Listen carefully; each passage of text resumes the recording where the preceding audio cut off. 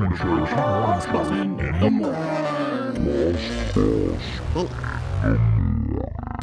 Wake up, little snoozy. Smell the smelling salt. What's crappin' in mind, freaks? Welcome to A little spot of toast. The Break Sheet Morning Show. with me, Hoss Bossman.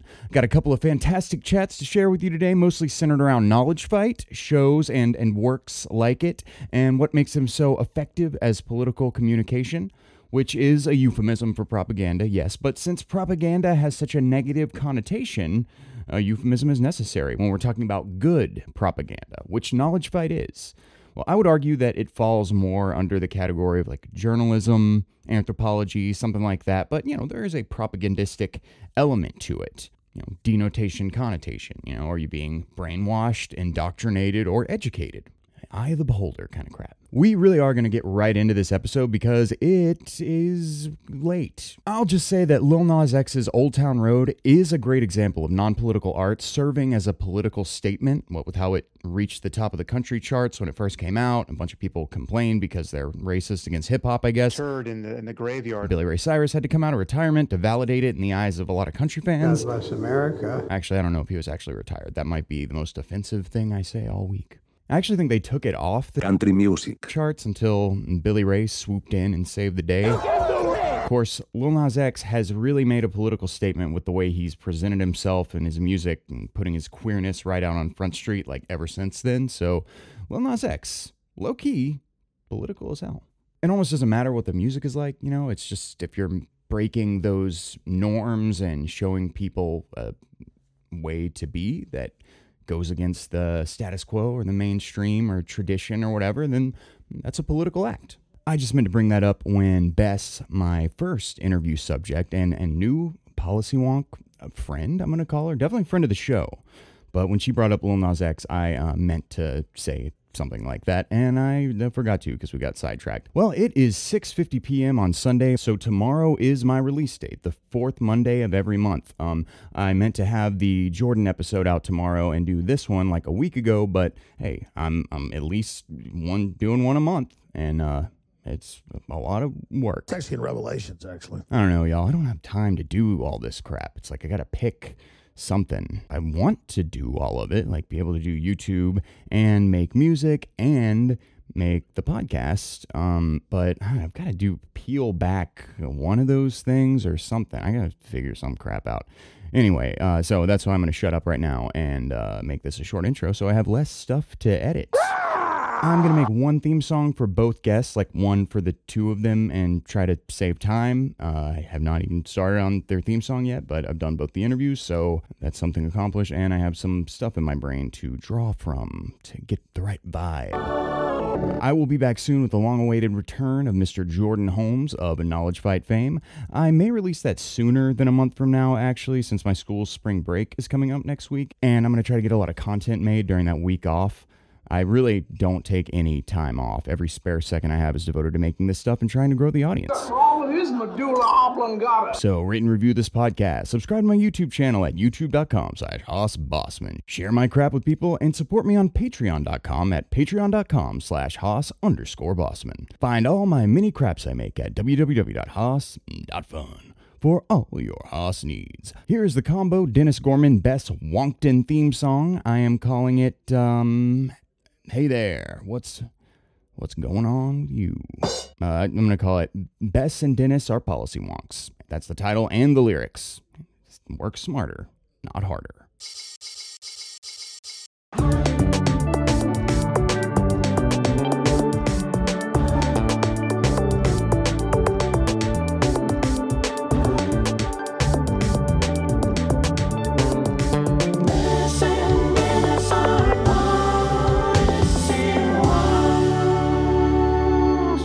Now, Bess Policywonkton. Always nice to meet. Always nice to meet. Always nice to meet another Policywonkton. Always nice to meet. Always nice to meet. Always nice to meet another Policywonkton. Another Policywonkton.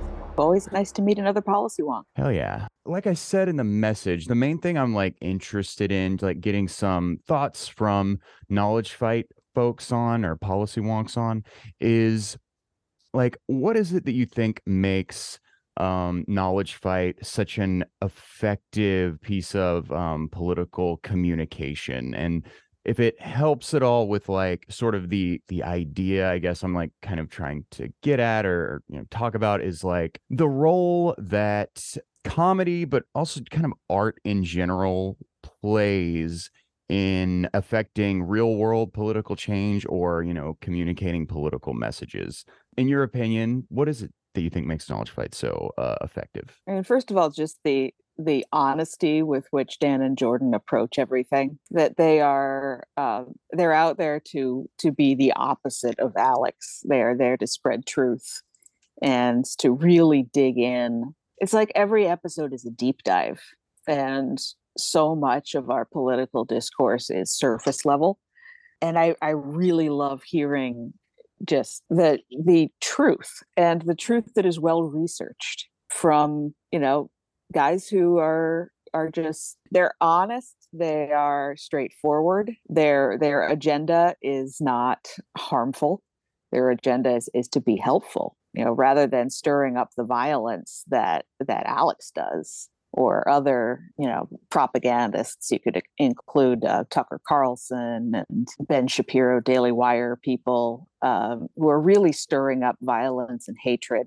There is a truth and a love, and for all the joking that we do about being a soft yes on white genocide and such, there's a real love and a real community that's come up around Knowledge Fight as well. Case in point, right? Yeah. I've made some good friends, just because we like this stuff together. And I, being disabled and mostly homebound, I feel like it's a way to reach out and, affect some change. Yeah, like helping like foster a community that kind of grew up around I guess like-minded people finding each other, that really grew up around a show that is all about and maybe just the attitude and the worldview that goes into the show, that's that where the guys are always like oriented around being like ethical, respectful, like even of the people, these fools that they're like ridiculing and stuff. Like, of course, that's a little more being measured is kind of more Dan's area, but Jordan, even though like he is over the top a lot of the time, like it's always very obviously still kind of like based and coming from a place of like empathy and love. I thought to reach out to some Knowledge Fight fans when I interviewed Jordan a month ago maybe, and I felt like I was like buttering him up too much. Like I kept prefacing every question with, and I'm a huge fan, so and I've been interviewing people of like varying levels of like people I admire or people who are like famous in some way for a long time. I used to be like an entertainment writer, and I still nerd out when I meet or get to talk to somebody who I like admire, but and I don't think that's like ever going to go away. But I was like reminded of do you know that YouTuber CoffeeZilla? Have you ever seen any of his videos? Yes, I do like CoffeeZilla. CoffeeZilla is awesome. He's got a really good like I think the way that he sort of grills people and interviews people is like that is the way our journalists should actually be, like not letting people get off the hook. He's And really that's good why at I that. love Jon Stewart and the people who've done the Daily Show and who've come out of that, Colbert and John Oliver, Samantha Bee. These are all people who dig in deep, and they expect people and they demand that people answer their questions. And just getting that, beyond the, I don't want to say politically correct, because I think that's not used in the right way. There's an element of letting people go and not answer your questions that is prevalent in the debate sphere, and in and then oftentimes when people do demand answers, you get a lot of ugliness. But I think there's a real passion and love in all that Dan and Jordan do, and in the community as well. We all watched the trial together. we were all there saying, how much we loved the people who were really fighting back against Alex, all the Sandy Hook parents and children and friends, and we're missing a lot of that both the empathy and the accountability that I think really belong in our as a big part of our human experience. I came to Knowledge Fight through Behind the Bastards, and I think they do similar things there. And I always love it when those worlds intersect. Two of my favorite podcasts just getting together and diving deep and holding people accountable. Were you a Cracked reader back in the Yes, day? Or okay, yes. So do you listen to like Daily Zeitgeist? Kind of keep up with what all those folks are doing? I keep up with Some More News, Mm. although I haven't delved into Some More News in a couple of months. I have been feeling like doing that recently. It's pretty like not that it's like heavy in the sense, it's just like they go into a lot of detail, and you got to be ready to be like just hit with a whole bunch of like bad information all at once. Oh yeah, it's a lot of what I do is get battered by the bad information while I make stuff for foster kids, and I do a lot of crafting. I think there's an element of another element of the community building that we get with Knowledge Fight is that a lot of us just do what we can for the people around us. And if I can do that while I'm listening to Knowledge Fight, Behind the Bastards, all of those other wonderful things, makes it feel like we can actually change things. Yeah, that was very beautifully put. I got a little sidetracked. I'm kind of glad I did though, because That's okay. I've got the ADHD brain is running, so yeah. I will get off topic as well. Well, I do too, but actually I'm glad I got sidetracked, because what you're kind of commenting on my sidetrack there was how you wound up at that beautiful point. But the reason I brought up CopyZilla was because there was just this interview I heard with him recently. He was being interviewed by somebody, and I'd seen this video. They brought up this when he was on some podcast with some kind of right wing or one of those people. They asked him at the end of the interview, do you have any, and I think I brought this up with Jordan too, do you have any advice for like young people out there? And if you're used to watching, like, if you like Jordan Peterson, Joe Rogan, like all those people, like if you ask them that question, do you have any advice for young people out there? They'd be like, oh yeah. And they would just jump right on it, and they would just be like so confident about giving advice. His reaction to that question was like, I think just really telling about just the type of person he is. He was just like, I don't know. Advice to young people. I can't, like, that's, I wouldn't presume to. It was that sort of reaction, which is like what I think somebody who is responsible with information and with their platform, like that is how you should react to something like that. And that's, I think, exactly how like Dan or Jordan would react to that. And a lot of the people in that world. And, you bring up Jordan Peterson and Joe Rogan, and there's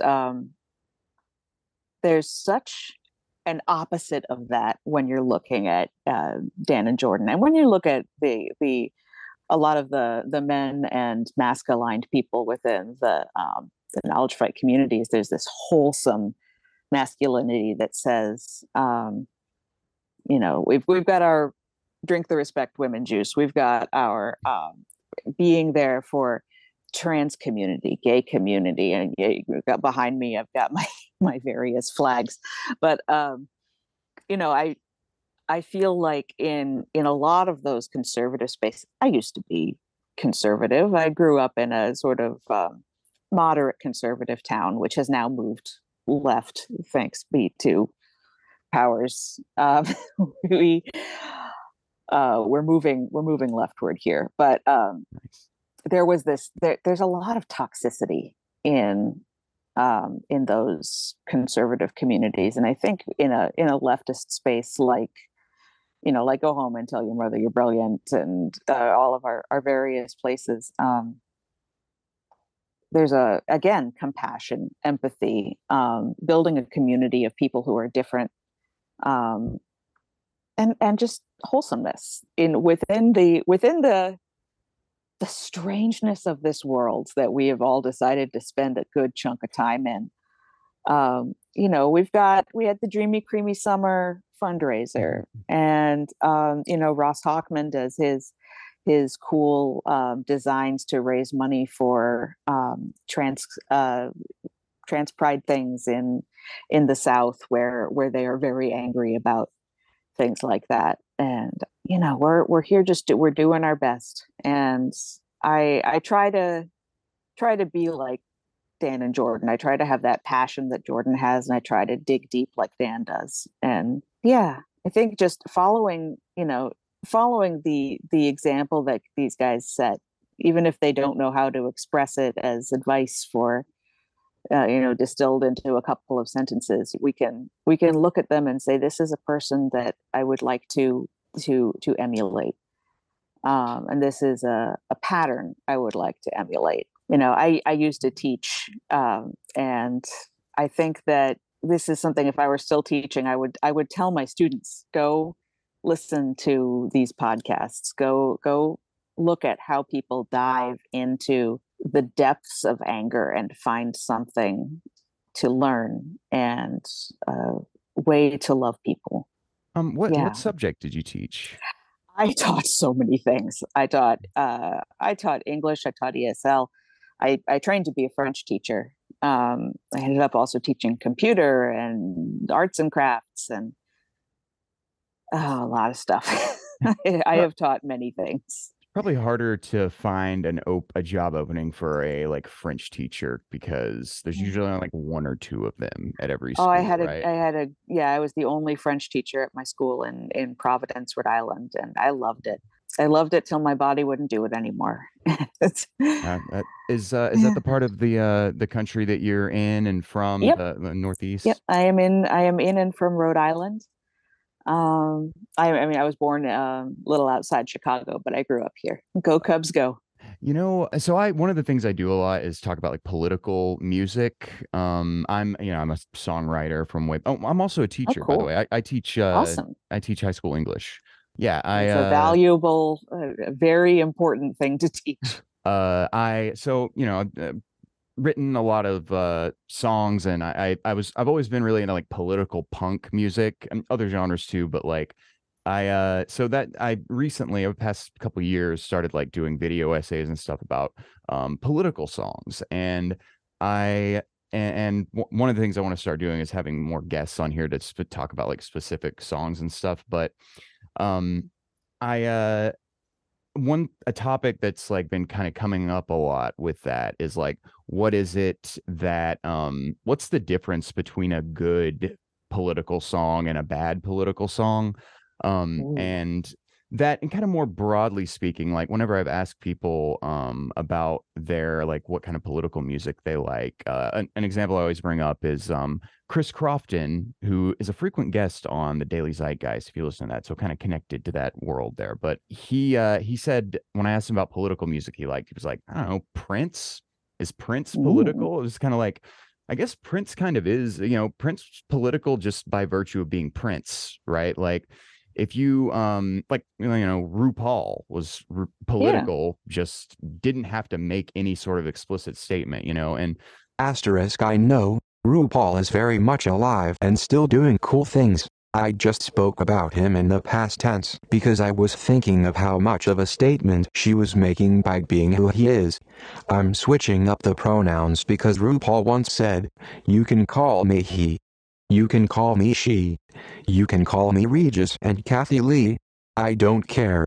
So, in honor of that sentiment, I choose to use both he and she in the same sentence when referring to RuPaul, aka Regis and Kathy Lee. That has a more, I don't know if it's more effective, but it's almost like it goes deeper than just getting you on like the surface level. If you sort of do like a lead by example more than like telling people how to be, and by sort of putting people into the like orienting people's like a good, positive, productive way to think about things, I think is something that the Knowledge Fight guys do really well. I just said a bunch of crap.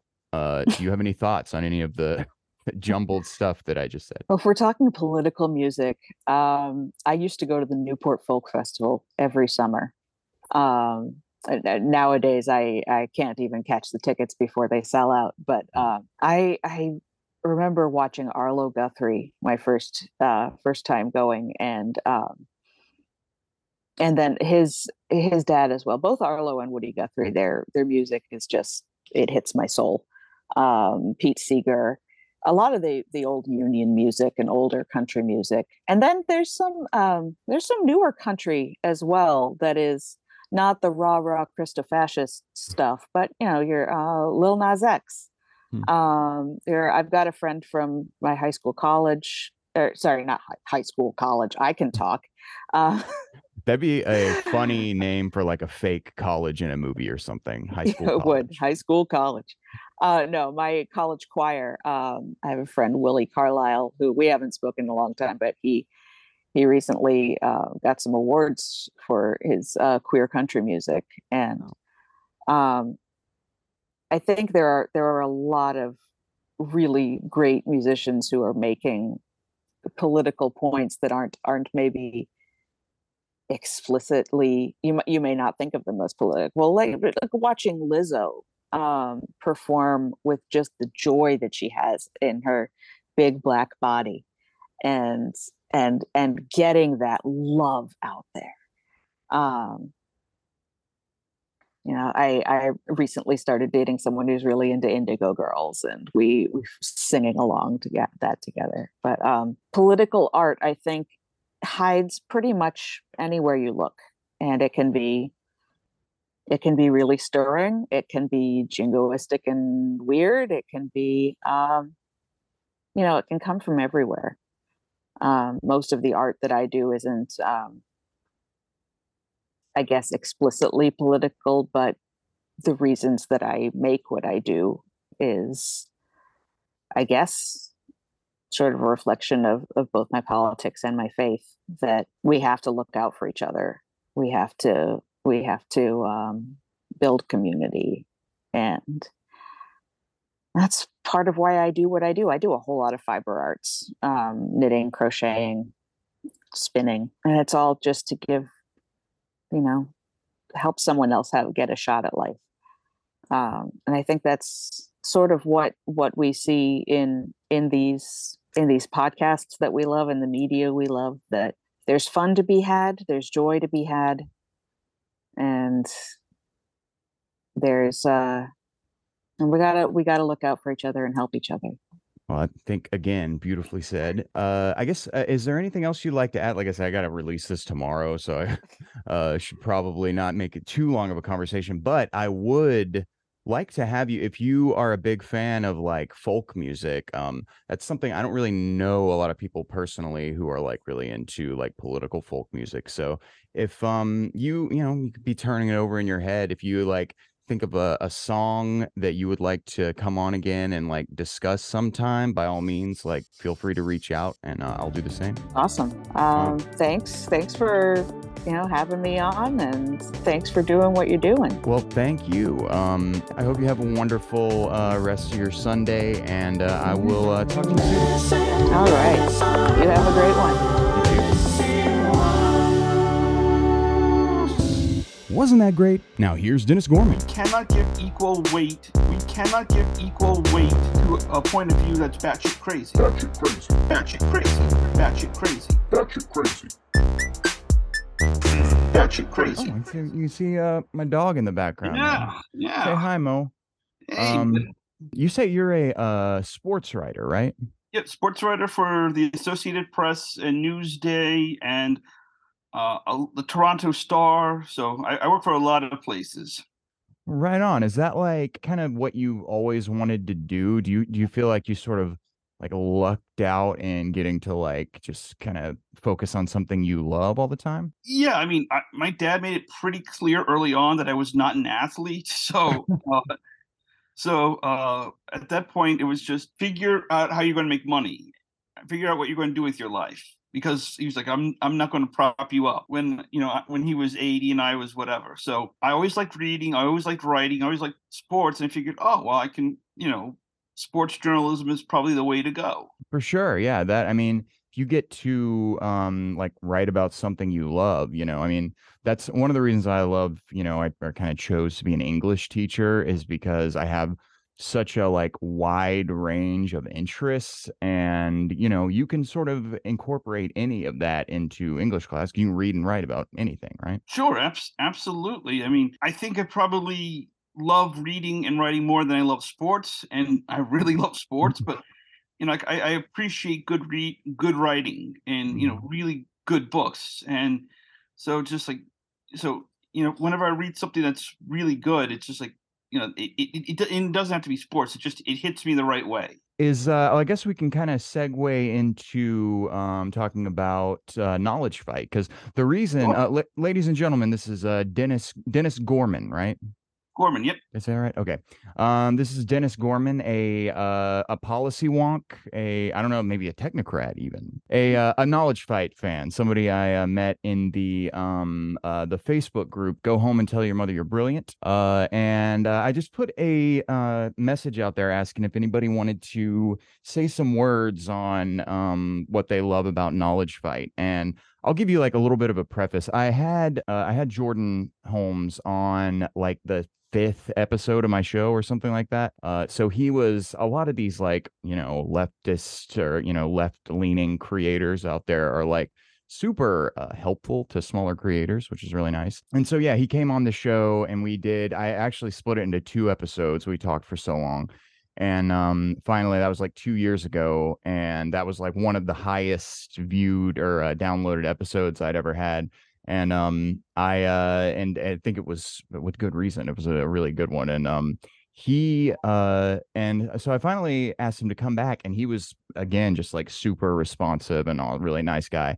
I asked him, during the interview, I felt like I was buttering him up a little bit too much, talking about like how ethical Knowledge Fight seems to be to me. And I was just kind of what I had on my mind was like their attitude and their presentation of everything is so effective for so many different reasons. And you, as a journalist, maybe can speak to that in a unique way, perhaps. That, like, what is it that drew you to Knowledge Fight, and what do you think it is that they do that makes their show and their message so effective? I followed David Bixenspan on Twitter, and I want to say it was not this past January, but the January before, I guess January 2022. And he had mentioned, that he listens to Knowledge Fight, and it's a terrific podcast, and the hosts, cover Alex Jones. And living in the New York City tri-state area, I'm relatively close, to Connecticut. So, and not that Sandy Hook is in my backyard, but it's not all that far away. And so, and that story certainly resonates here for New Yorkers because it's so close. So I figured, all right, I'll give it a listen. And I forget which episode it was. Hour and a half later, I was hooked. It was just Dan kind of breaking down Alex's arguments or Alex's talking points point by point and why there's such bullshit. Jordan, his hysterical laughter, but also his righteous anger. Because let's be honest, Alex Jones has ruined a lot of lives, and he's become fabulously wealthy doing it. And frankly, I don't think mainstream media has done a good enough job in covering an Alex Jones because, and we certainly learned this during the Trump era, we can't give equal weight to both sides. If one side says it's raining and the other side says the sky is yellow, one side is legitimately fucking wrong, Yeah. So, and we shouldn't say, well, Alex Jones says the sky is yellow. No, that, we need to be able to point out this is a flat out lie. This never happened. and the fact that they, are willing to push that they're willing to push back on Alex's lies, that they're willing to criticize mainstream media, I think is healthy, and I think it's a positive.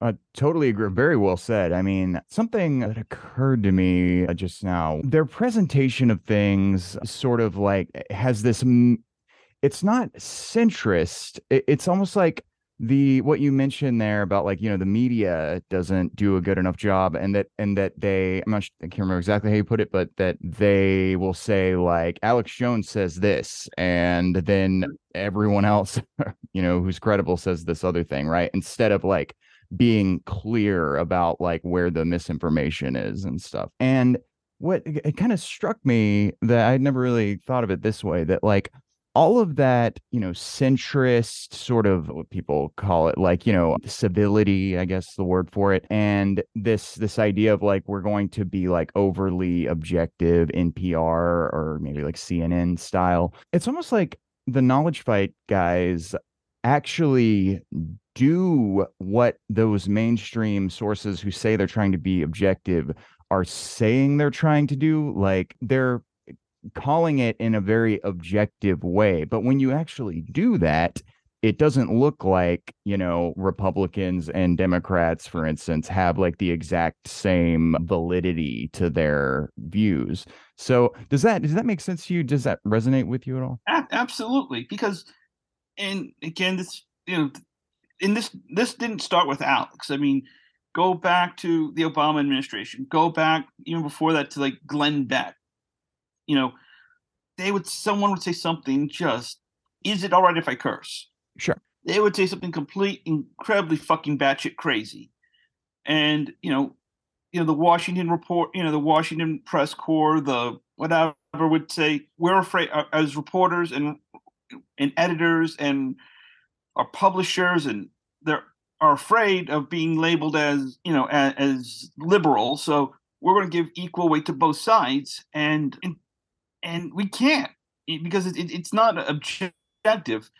What I think the problem was, especially during the Trump administration, we had far too many Washington reporters acting as stenographers. And I subscribe to a theory from Charlie Pierce of Esquire. He's a friend of mine for a long time. He said we cannot give equal weight to a point of view that's batshit crazy. If it's then what are we doing? And I think that's right. So when Alex says, the globalists are coming to get us, it's like there's no proof of that. All you're trying to do is scare people. And frankly, it's an old playbook.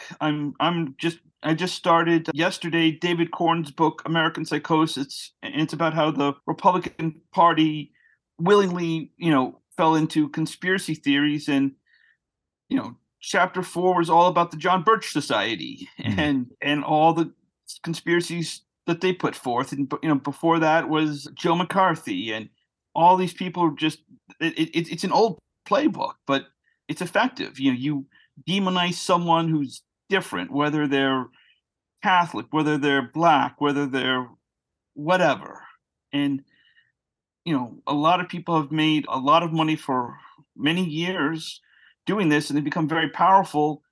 But now the problem is the crazies have taken over the party, and now it's being led by like the MTGs and the Alex Joneses. It's like they either find a kernel of truth or some sort of like unknown that they can like latch onto and claim they have an explanation for. That tendency of, it just seems like so many people nowadays, this tendency of like, well, I don't understand something, or I'm going to be really, really skeptical of stuff. And it's like, that's great to be skeptical, but then they're so selective about it. And yeah, that's it's a huge like problem in our society right now that I feel like we gotta like figure out. Yeah, for sure. And that's why I think this current Dominion lawsuit against Fox News, if Dominion is successful, will be a positive writ large for the media industry, because we can make the argument we have to have a shared set of facts. We can't keep, because right now we have, frankly, two Americas. We have a normal America, and we have the America that that watches Fox News, that watches OANN, that watches Newsmax, that Alex Jones. Alex Jones and Steven Crowder and all these complete lunatics, and it's splitting our country apart. And I think on an intellectual level, on a social level, on a certainly an educational level, and I do not think the nation can survive if we have multiple realities. Totally agree. And yeah, and I think that is a huge like function that something like Knowledge Fight serves. And the fact that they're so ethical about it and that they really are like balanced like in an appropriate way that actually like deals with reality. I think it's a very, very necessary for like educating people, even though it can be like a really silly kind of show, right? And it's about a really stupid thing, which is Alex Jones, right? But anything else you want to add about a Knowledge Fight? Any like specific, things that you learned from them or that you think they've done particularly well?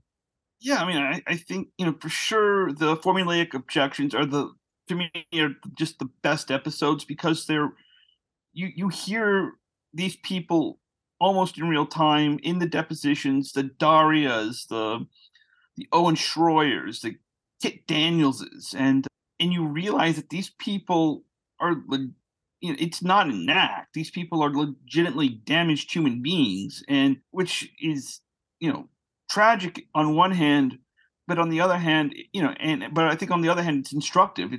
We need to be able to, as a society, teach people legitimate facts. We need to be able to teach, critical news gathering skills, the news, I'm trying to think of the word here. So like media literacy is what, yes, I teach high exactly. school. So those little pieces of terminology I'm actually Yes. doing right now. Like I'm working with the enrichment groups, which is I teach, ninth grade English. And we, since pandemic, a bunch of kids, most of our kids are reading below grade level. So we had this like initiative to get everybody up to grade level in ninth grade this year. And all of the students who have made it to grade level or above, I'm like doing, extra stuff, more challenging stuff with them. And I'm like, I'm going to do a critical thinking unit for the rest of the year, basically, because like that's something I've always, if I could add one class to the high school curriculum in America, it would be like critical thinking, cognitive bias, logical fallacies, media literacy, something with those things incorporated.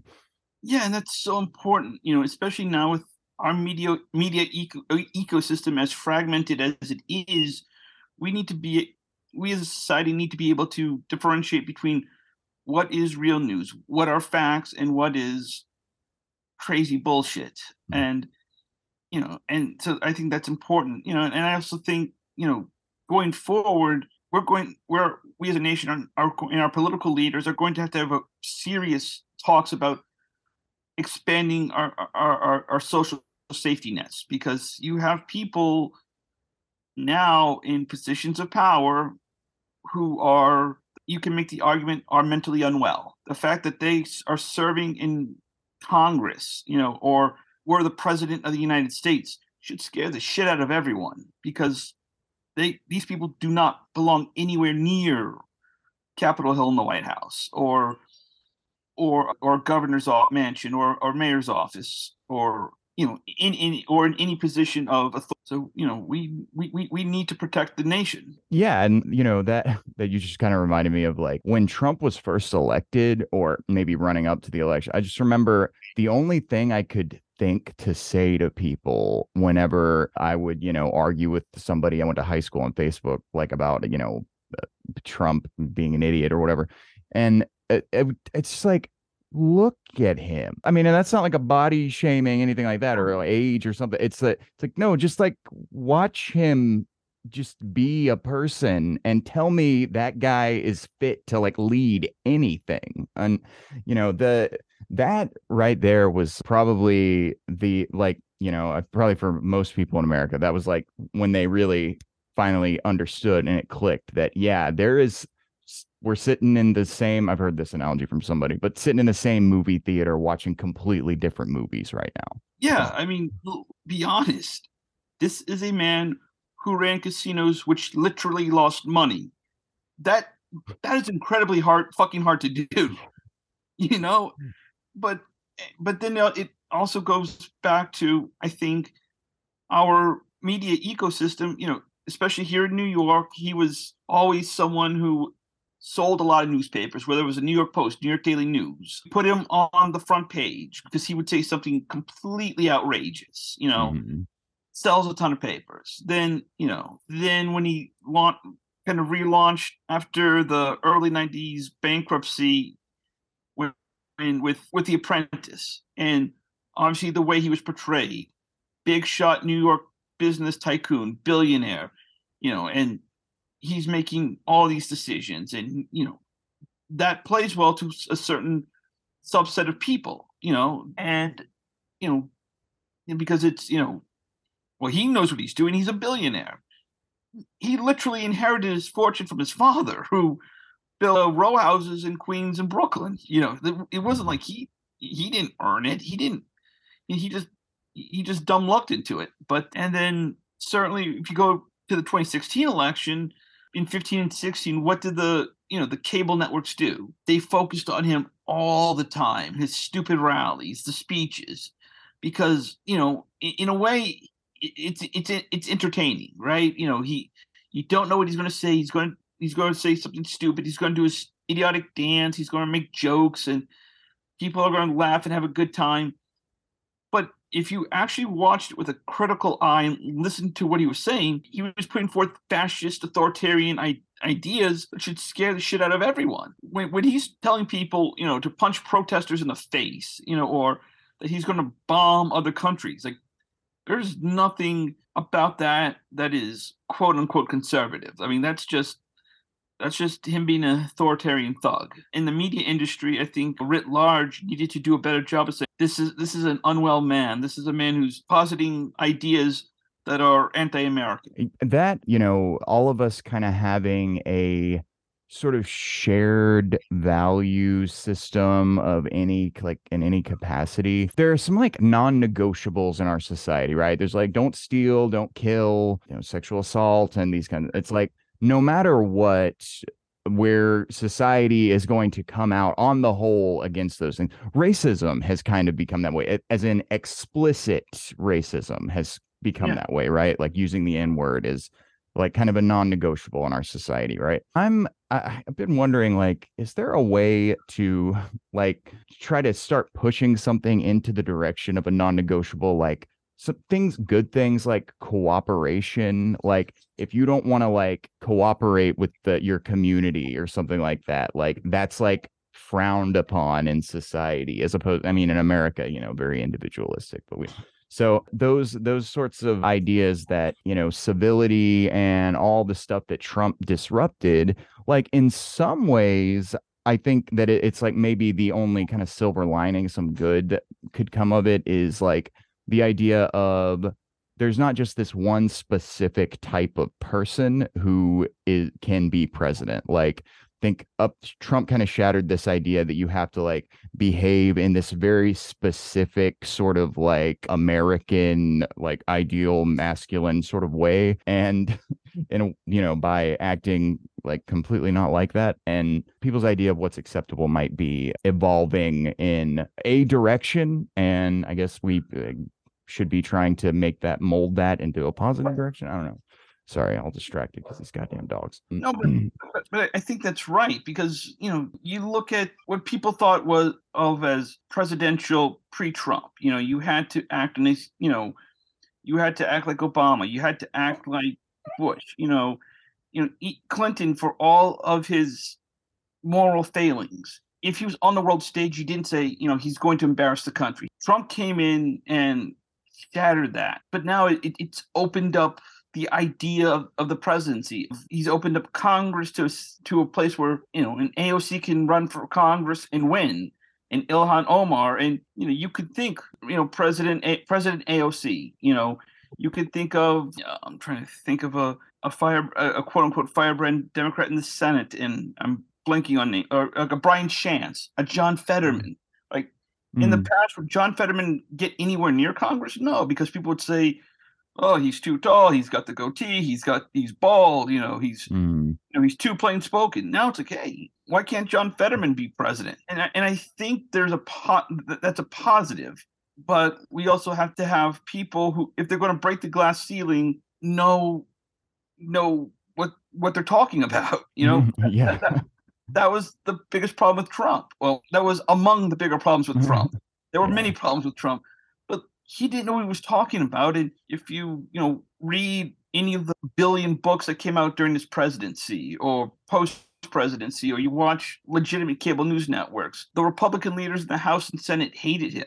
Like they despised him. They thought he was a moron Mm. because members of his cabinet thought he was stupid because he Yeah. was, but they didn't have the courage to publicly say it. So, he got stuck with this idiot. But to me, it goes back to the point that breaking the glass ceiling is great. Opening up previously closed doors, great.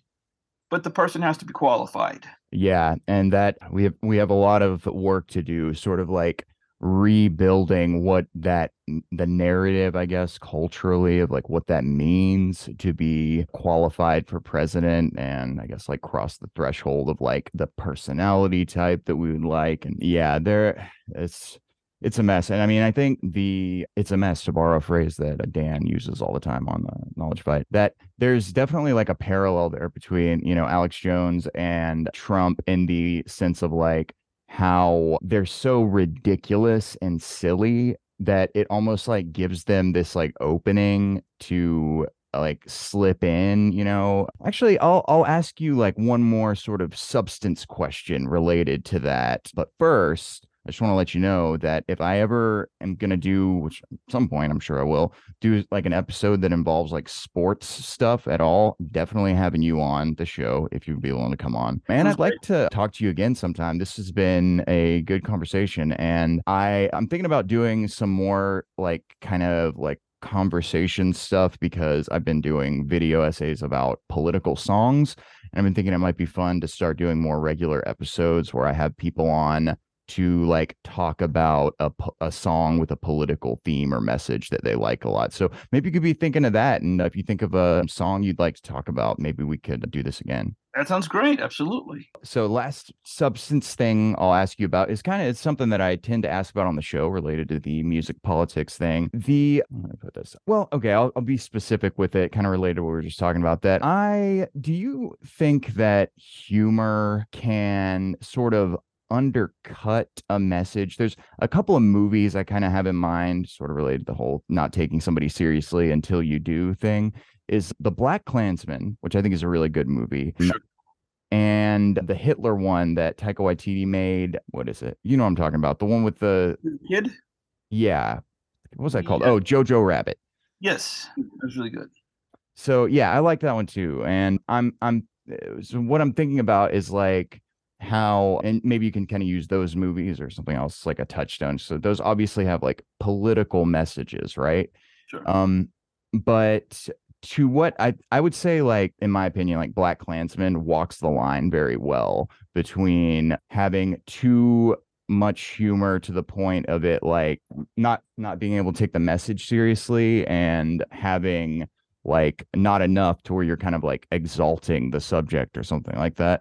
How do you, I don't know, do you have that's not really even a question. Do you have like some thoughts, I guess, on how comedy affects like a political message? I think comedy can positively affect a political message. Like you said, in Jojo Rabbit and Black Klansman, those characters used humor to take the piss out of David Duke and out of Hitler, and I think that's positive. And if you look, certainly Knowledge Fight does that with Alex. The late night hosts, Colbert, John Oliver, they did that with Trump. It was certainly effective because Trump and Alex and all their supporters were, every day they were mad because John Oliver insulted Trump about something or made a joke about Trump, or Colbert did, or whoever, So I think humor can take the piss out of some of these people.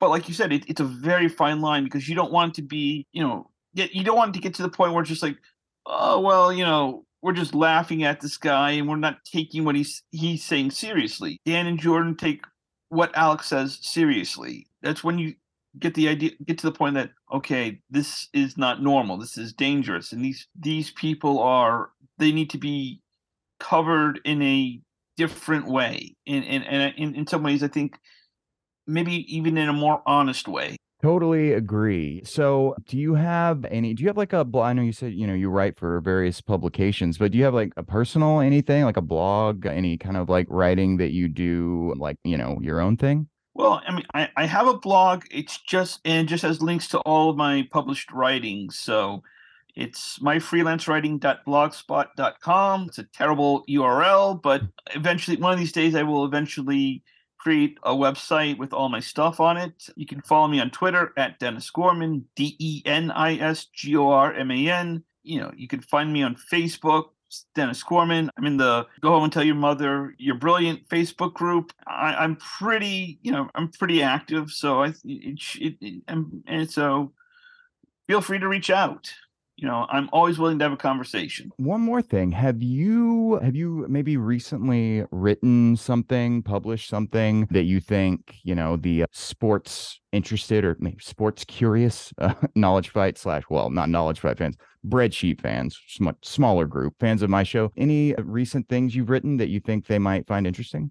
Yeah. So a few months back, I was covering a Brooklyn Nets practice, and this was when the team had suspended Kyrie Irving for posting the link to the anti-Semitic movie on his Facebook and Twitter. And so this practice, the Nets owner Joe Tsai released a statement saying that he had met with Kyrie Irving. He and his wife had met with Kyrie Irving, and they came to the conclusion they didn't think Kyrie was racist. So and I ended up having to write about that. If you go through the search engine on Newsday's website, type in Denis P. Gorman and just keep scrolling through until you find it. It's, I want to say, late November, early December-ish, I wrote this story.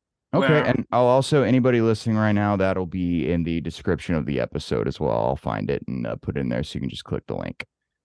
Yeah, and I think in that story, I referenced that Kyrie Irving had posted a video prior to the Nets training camp starting. He posted a 20-year-old video on his Instagram of Alex Jones ranting about the New World Order, and so I had was able to slip in an Alex Jones reference. I wanted to somehow work a knowledge fight reference in there. I just couldn't come up with one at that time. So that's a failing on my part. Well, if you ever drop any Easter eggs, knowledge fight stuff in any of the articles you publish, you should post about it on the Facebook group. Yeah, let me go back through the archives, and I will find stories that I've written, and if there are any Alex Easter eggs, I will for sure share the link.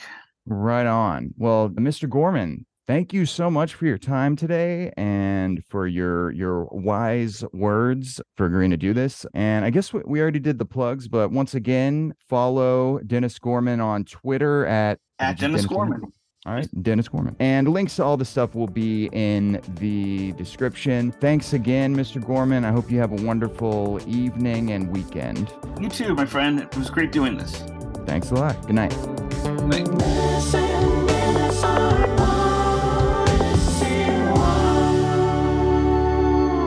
Hope you loved those chats as much as I did, you franks. Bye, fam. See you next time for the return of the amazing Jordan Holmes.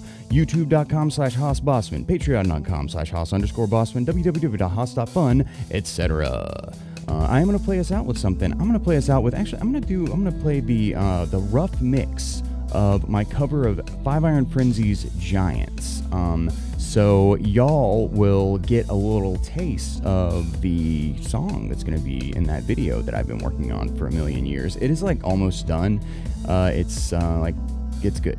But I think this cover turned out really well. And like I said, it is a rough mix, and I think I'm actually going to re-record the vocals because I started working on this track so long ago that I have since gotten a new, better mic. So here's my cover of Five Iron Frenzy's Giants. Hope you like it, and if you do like it, stay tuned, because there's going to be a video essay about that awesome song coming soon, and it is elaborate. Oh, and why not just, flood the soul of every sentient being you encounter with healing light? Love ya. Mwah.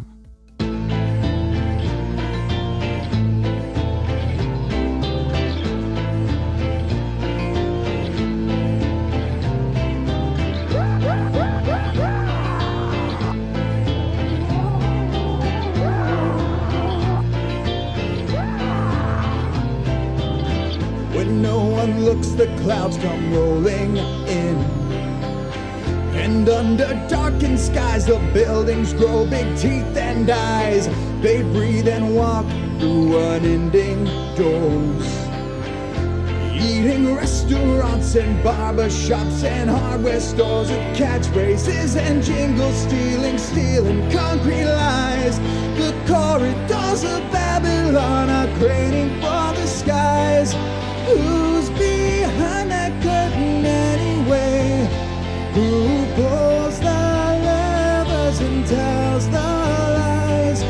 Giants roam the land today, gaining dominance with every stride.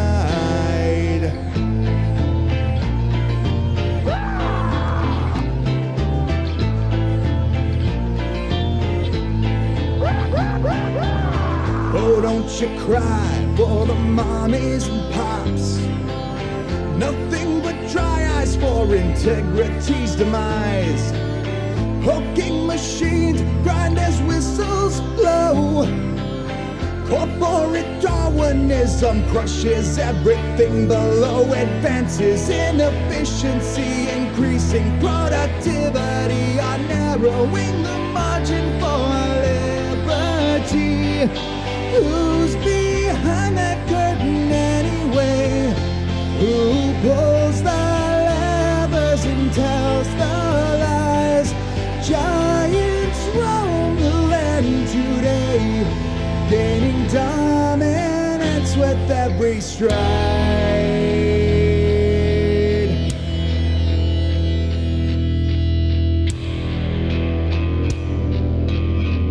This world is such a gimme. You want to be successful? You want to be like Trump? Push. Step. Crush. I mean, if this is truly a melting pot in the country we care about and Lady Liberty got a hand like this, she really loves us, then we really need to be like that. I think there is a way. It just takes to be revolutionary. That is not idealistic, that's just real.